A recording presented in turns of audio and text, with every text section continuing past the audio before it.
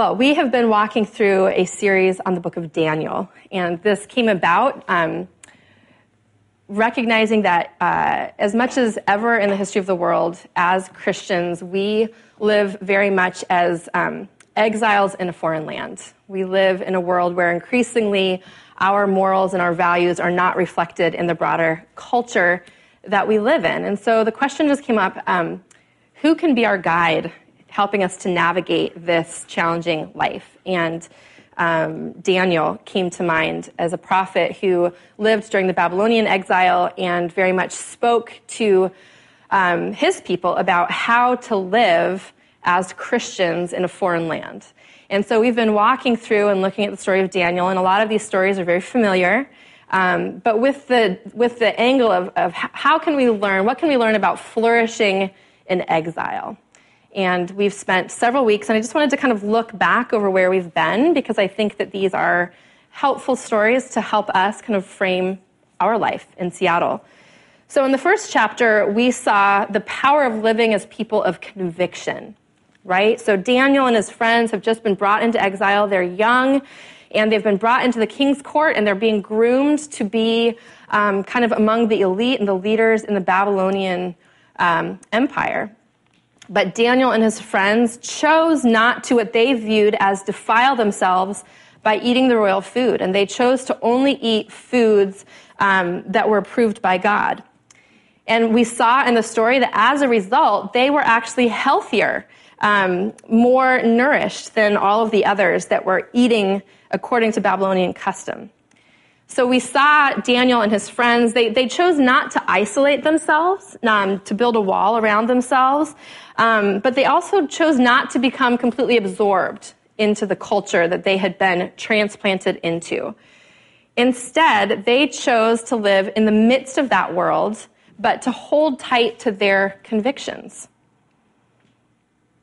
So then in Daniel chapter 2, we saw the power of living as people of prayer. So in chapter 2, King Nebuchadnezzar has a dream, and it deeply troubles him. He can't remember the dream when he wakes up, though, and so he calls on all of the wise men of the empire to come and tell him what the dream was and then to interpret it. And none of them can do that. They can't tell him what it was that he dreamed. But then Daniel asks for some time so that he can go and pray to his God, and he's able to come back to Nebuchadnezzar, tell him the dream, interpret it, and as a result, he saves not only his own life, the life of his friends, but the lives of all of the wise men, because Nebuchadnezzar had said that he would put them all to death if they could not tell him what this dream meant. And so what we saw in that chapter is the power of prayer, that 4 of them went into their homes and prayed intently to the Lord that evening, and the Lord answered their prayers, and the result was the saving of many. The power of prayer. Well, in Daniel chapter 3, we have this statue from chapter 2 come to life. Nebuchadnezzar decides, well, I'm going to build this statue, and everyone's going to bow down and worship it. But Shadrach, Meshach, and Abednego refuse to do that. They refuse to bow down and worship this statue. And the result is that King Nebuchadnezzar has them thrown into the fiery furnace, right? You probably remember this story from Sunday school. Maybe you drew pictures of these men walking around in the furnace and this 4th figure being there protecting them. And they come out of the fiery furnace unscathed. And so in Daniel chapter 3, we are reminded of true flourishing coming from worshiping God alone, not bowing down to worship any other gods of the age.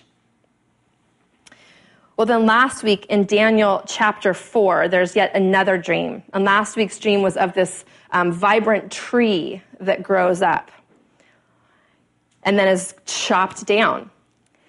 And Nebuchadnezzar is told that he is that tree and that he is being cut down because he has not chosen to bow down and worship to the one true God.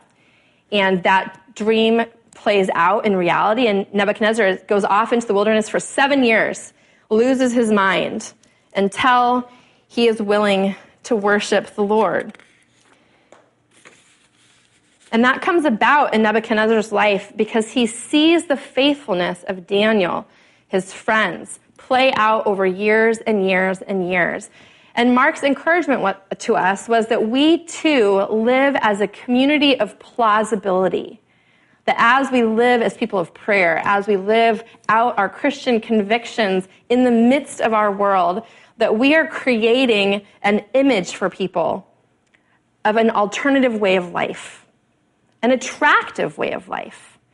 And in Nebuchadnezzar's life, we saw the impact of that faithful presence in proximity to him as he turns to the Lord. And at the end of chapter 4, we see the king of Babylon truly worshiping the God of Israel. So that's kind of where we've been to this point. And today, we're going to look at Daniel chapter 5.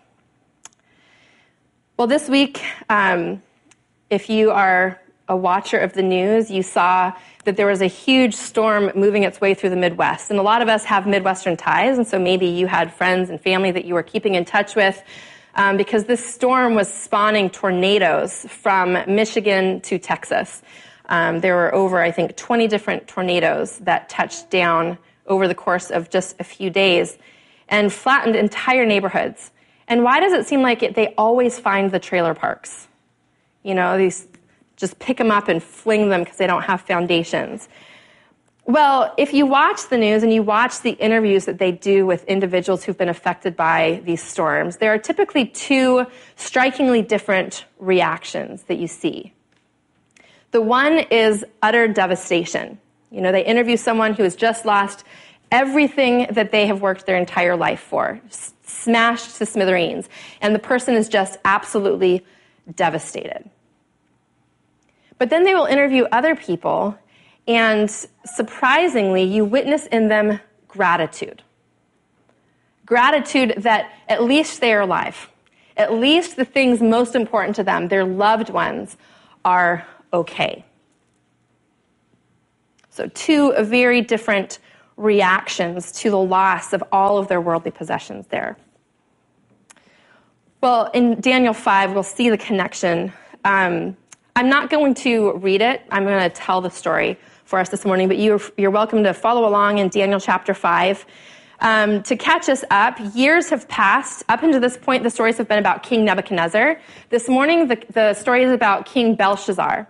So Nebuchadnezzar reigned, he finished his reign, another king came to power, he finished his reign, and another king came to power, and that was Belshazzar. So we have, many decades have passed by since we left off in Daniel chapter 4.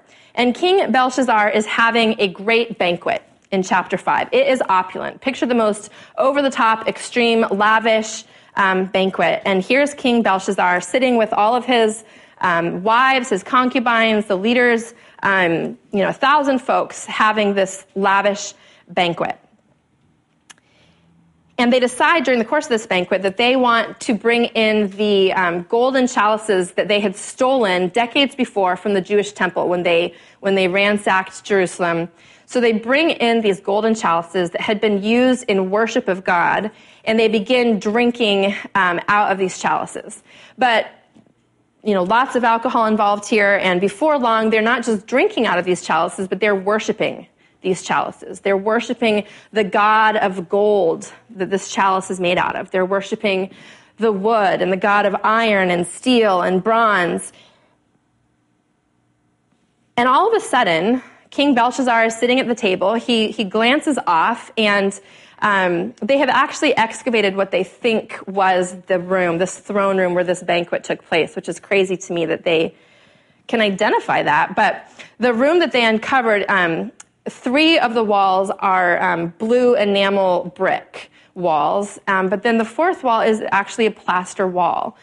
And so King Belshazzar is sitting there at this banquet, and all of a sudden he looks over and he sees a human hand. And the way that it's described, it appears to be just a human hand tracing letters in the plaster wall. Well, King Belshazzar freaks out. All right? Up to this point, everything seems to be going well. He's having a great time. And then he sees this vision, this hand writing on the walls. And the language in the passage, just picture your most terrified moment, okay? And that is what we have happening here. So it says, suddenly the fingers of a human hand appeared and wrote on the plaster of the wall near the lampstand in the royal palace. The king watched the hand as it wrote. His face turned pale, and he was so frightened that his legs became weak and his knees were knocking together. So he is terrified. And again, immediately he wants to know, what does this mean? Now, the words that were written on the wall he could read the words, but he wanted to understand the deeper meaning behind them. And so he calls all of the same group of folks, all of the wise men, and none of them are able to tell him the deeper meaning behind these words. But the queen mother comes in. This is probably his father's wife. And she reminds him, all of these years ago, there was this wise man in the nation who had come over from Jerusalem who was able to interpret King Nebuchadnezzar's dreams. You should bring him in and see if he can shed any light on what this means. And so King Belshazzar calls Daniel in, and Daniel looks at the words, and he prays, and he is able to tell the king the meaning of these words. So the words that are written on the wall are Mene, Mene, Tekel, Parsin.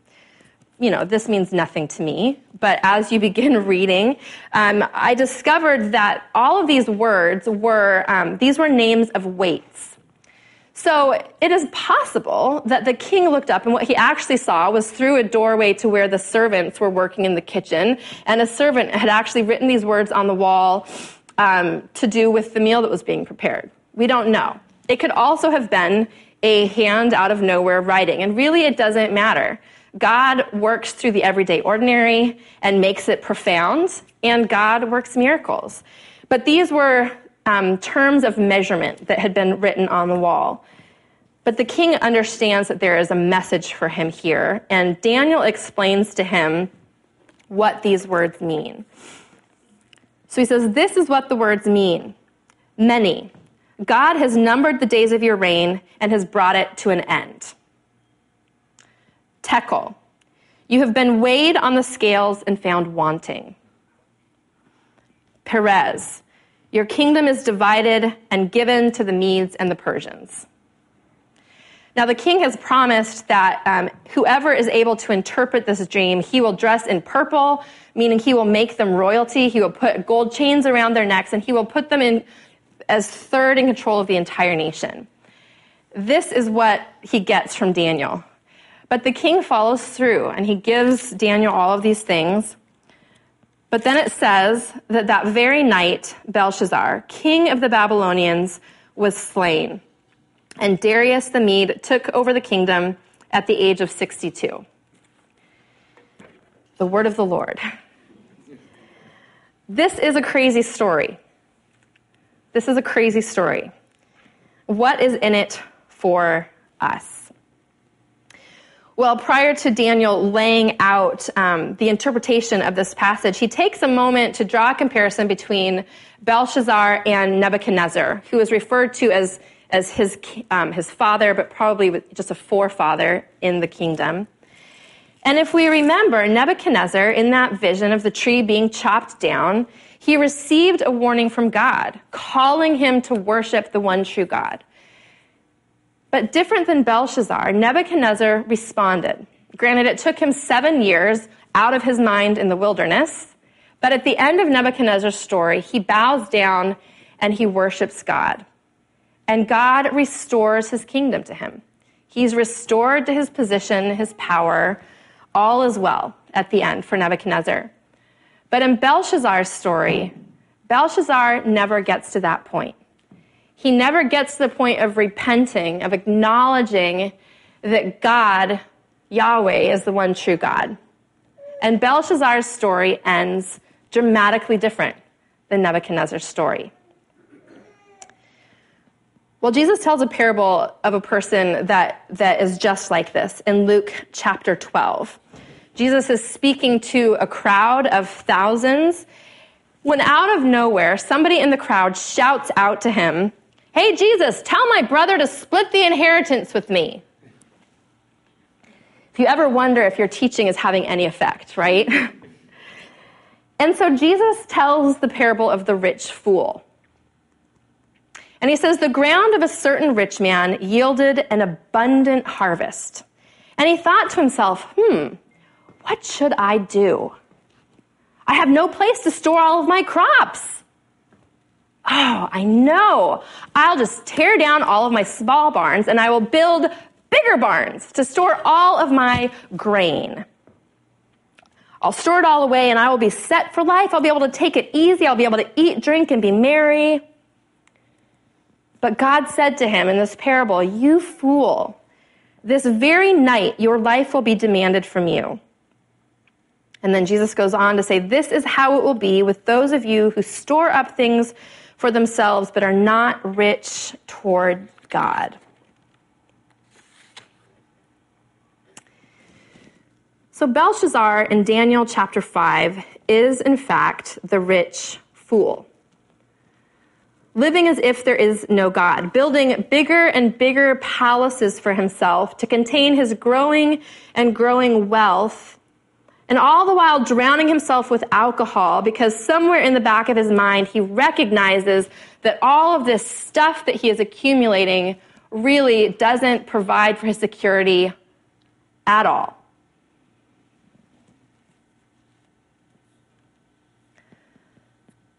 So why does God write on the wall? Clearly, Belshazzar has gone too far. It's not a warning for him. He receives the warning, and then the same night, his life is taken from him. So if the warning is not for Belshazzar, who is the warning for?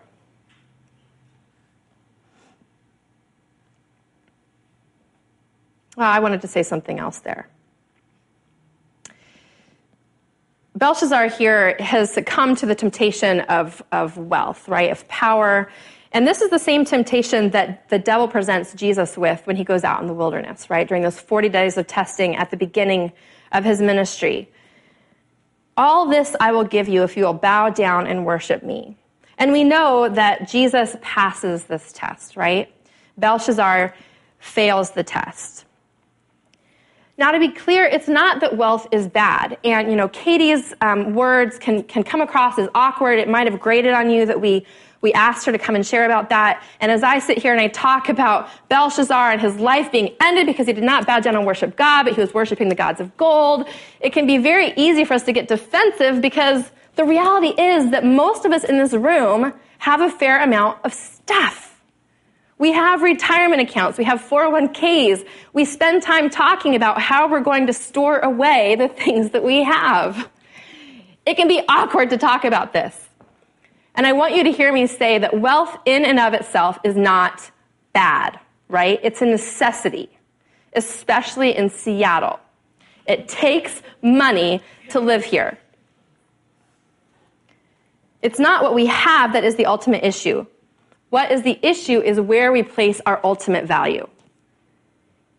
If we place our ultimate value in the things that we acquire, the things that we possess, that is the problem. For Belshazzar, it was clear where his ultimate value lied. And there was nothing changing that. So why does God write on that wall? So seeing the writing on the wall, this is a phrase that gets thrown around, right? And I am horrible with these figures of speech. I use them wrong always, and so I try very hard never to use them. And so I had to look it up. What does seeing the writing on the wall actually mean? Because I knew that if I tried to just wing it, I would say the wrong thing. So seeing the writing on the wall, this is a figure of speech that means that imminent danger has become apparent. Imminent danger has become apparent. And so it's an encouragement to heed the warning. Heed the writing on the wall. Change course before it's too late. But this wasn't for King Belshazzar. His end was already played out. So I think that this vision was actually for all of the other people present in the room, for all of Babylon, as they heard the account of this story, that they would heed the writing on the wall, that they would not go the way of King Belshazzar, but they would remember back to their prior kings, to King Nebuchadnezzar, who actually heeded the warning, who bowed down at the end of his days and worshiped the one true God. He didn't cease being king, but he changed his ultimate allegiance. And I think it's a warning for all of us if we choose to hear it, to not harden our hearts toward God, to invest in things that last, not things that can be taken from us in a heartbeat. It's an encouragement for us to be the folks that when a tornado comes and levels our entire home, we can express gratitude that the things that matter most have not, in fact, been taken from us. In Jesus' Sermon on the Mount in Matthew chapter 6, he says, "Do not store up for yourselves treasures on earth, where moth and rust destroy and where thieves break in and steal. But store up for yourselves treasures in heaven, where moth and rust do not destroy and where thieves do not break in and steal. For where your treasure is, there your heart will be also." And later on, he says, "What good will it be for you to gain the whole world and yet forfeit your soul?"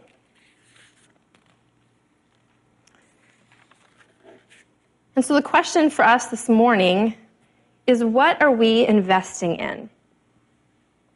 Where are we placing our hope? Is our ultimate hope in the things of this world? Mark and I spent some time this week talking about our investments and whether we were making the best decisions, and that is okay. That is okay. But where does your ultimate hope lie? And does the way that you live your life reflect that? Are we investing in treasures that will last? I believe that flourishing in exile means being able to say with conviction, regardless of what we have physically, that it is well with my soul. Flourishing happens when our hearts are fixed on acquiring heavenly treasure, spiritual capital, when it's these lasting things that have the place of ultimate value in our lives. Flourishing happens when we come to see all of life, not as a race to the top, but as an act of worship of our Heavenly Father, from whom all blessings flow. That is the word of the Lord for us this morning. We're going to come to the table now, and I'm just grateful week after week for the physical reminder of so many things here. Today, the physical reminder of the source of our strength, the source of our daily bread. It's not in the job. It's not in having a roof over our heads, although those things are so important. Our ultimate provision, our ultimate daily bread comes from the Lord. Everything that we have is a gift from Him. And so this morning, may we be reminded of that. And as we come to receive the bread and the cup, may we be nourished and strengthened to go out willing to put our weight down on the truth of the promises that God gives us in Jesus Christ. Let me pray for us as we prepare to come to the table.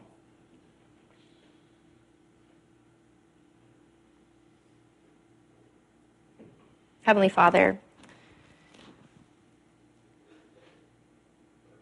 it can be hard to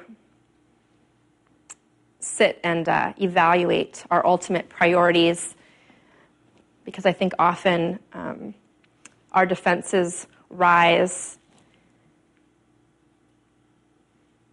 So Lord, if anyone here is feeling attacked this morning or judged, I pray that you would do a work of healing. And instead, Lord, I pray that the prevailing feeling that we would walk away this morning with is just the awareness of the fact that you are King, that you are the thing of ultimate value, that it is only in you that it can possibly be well with our soul. Grow in us a yearning for you, Lord. As tangible as we yearn for food when we are hungry, as tangible as we yearn for a cold drink on a hot day, grow in us a yearning for you. And then, Father, we pray that you would meet us, that you would fulfill that yearning with just a deep and lovely sense of your abiding presence with us. We ask, Lord, that as we put our trust in you, you would be faithful in providing for our daily needs. Thank you for the reminder of your provision here at the table. We ask that you would ready our hearts to come and to receive. In Jesus' name, amen.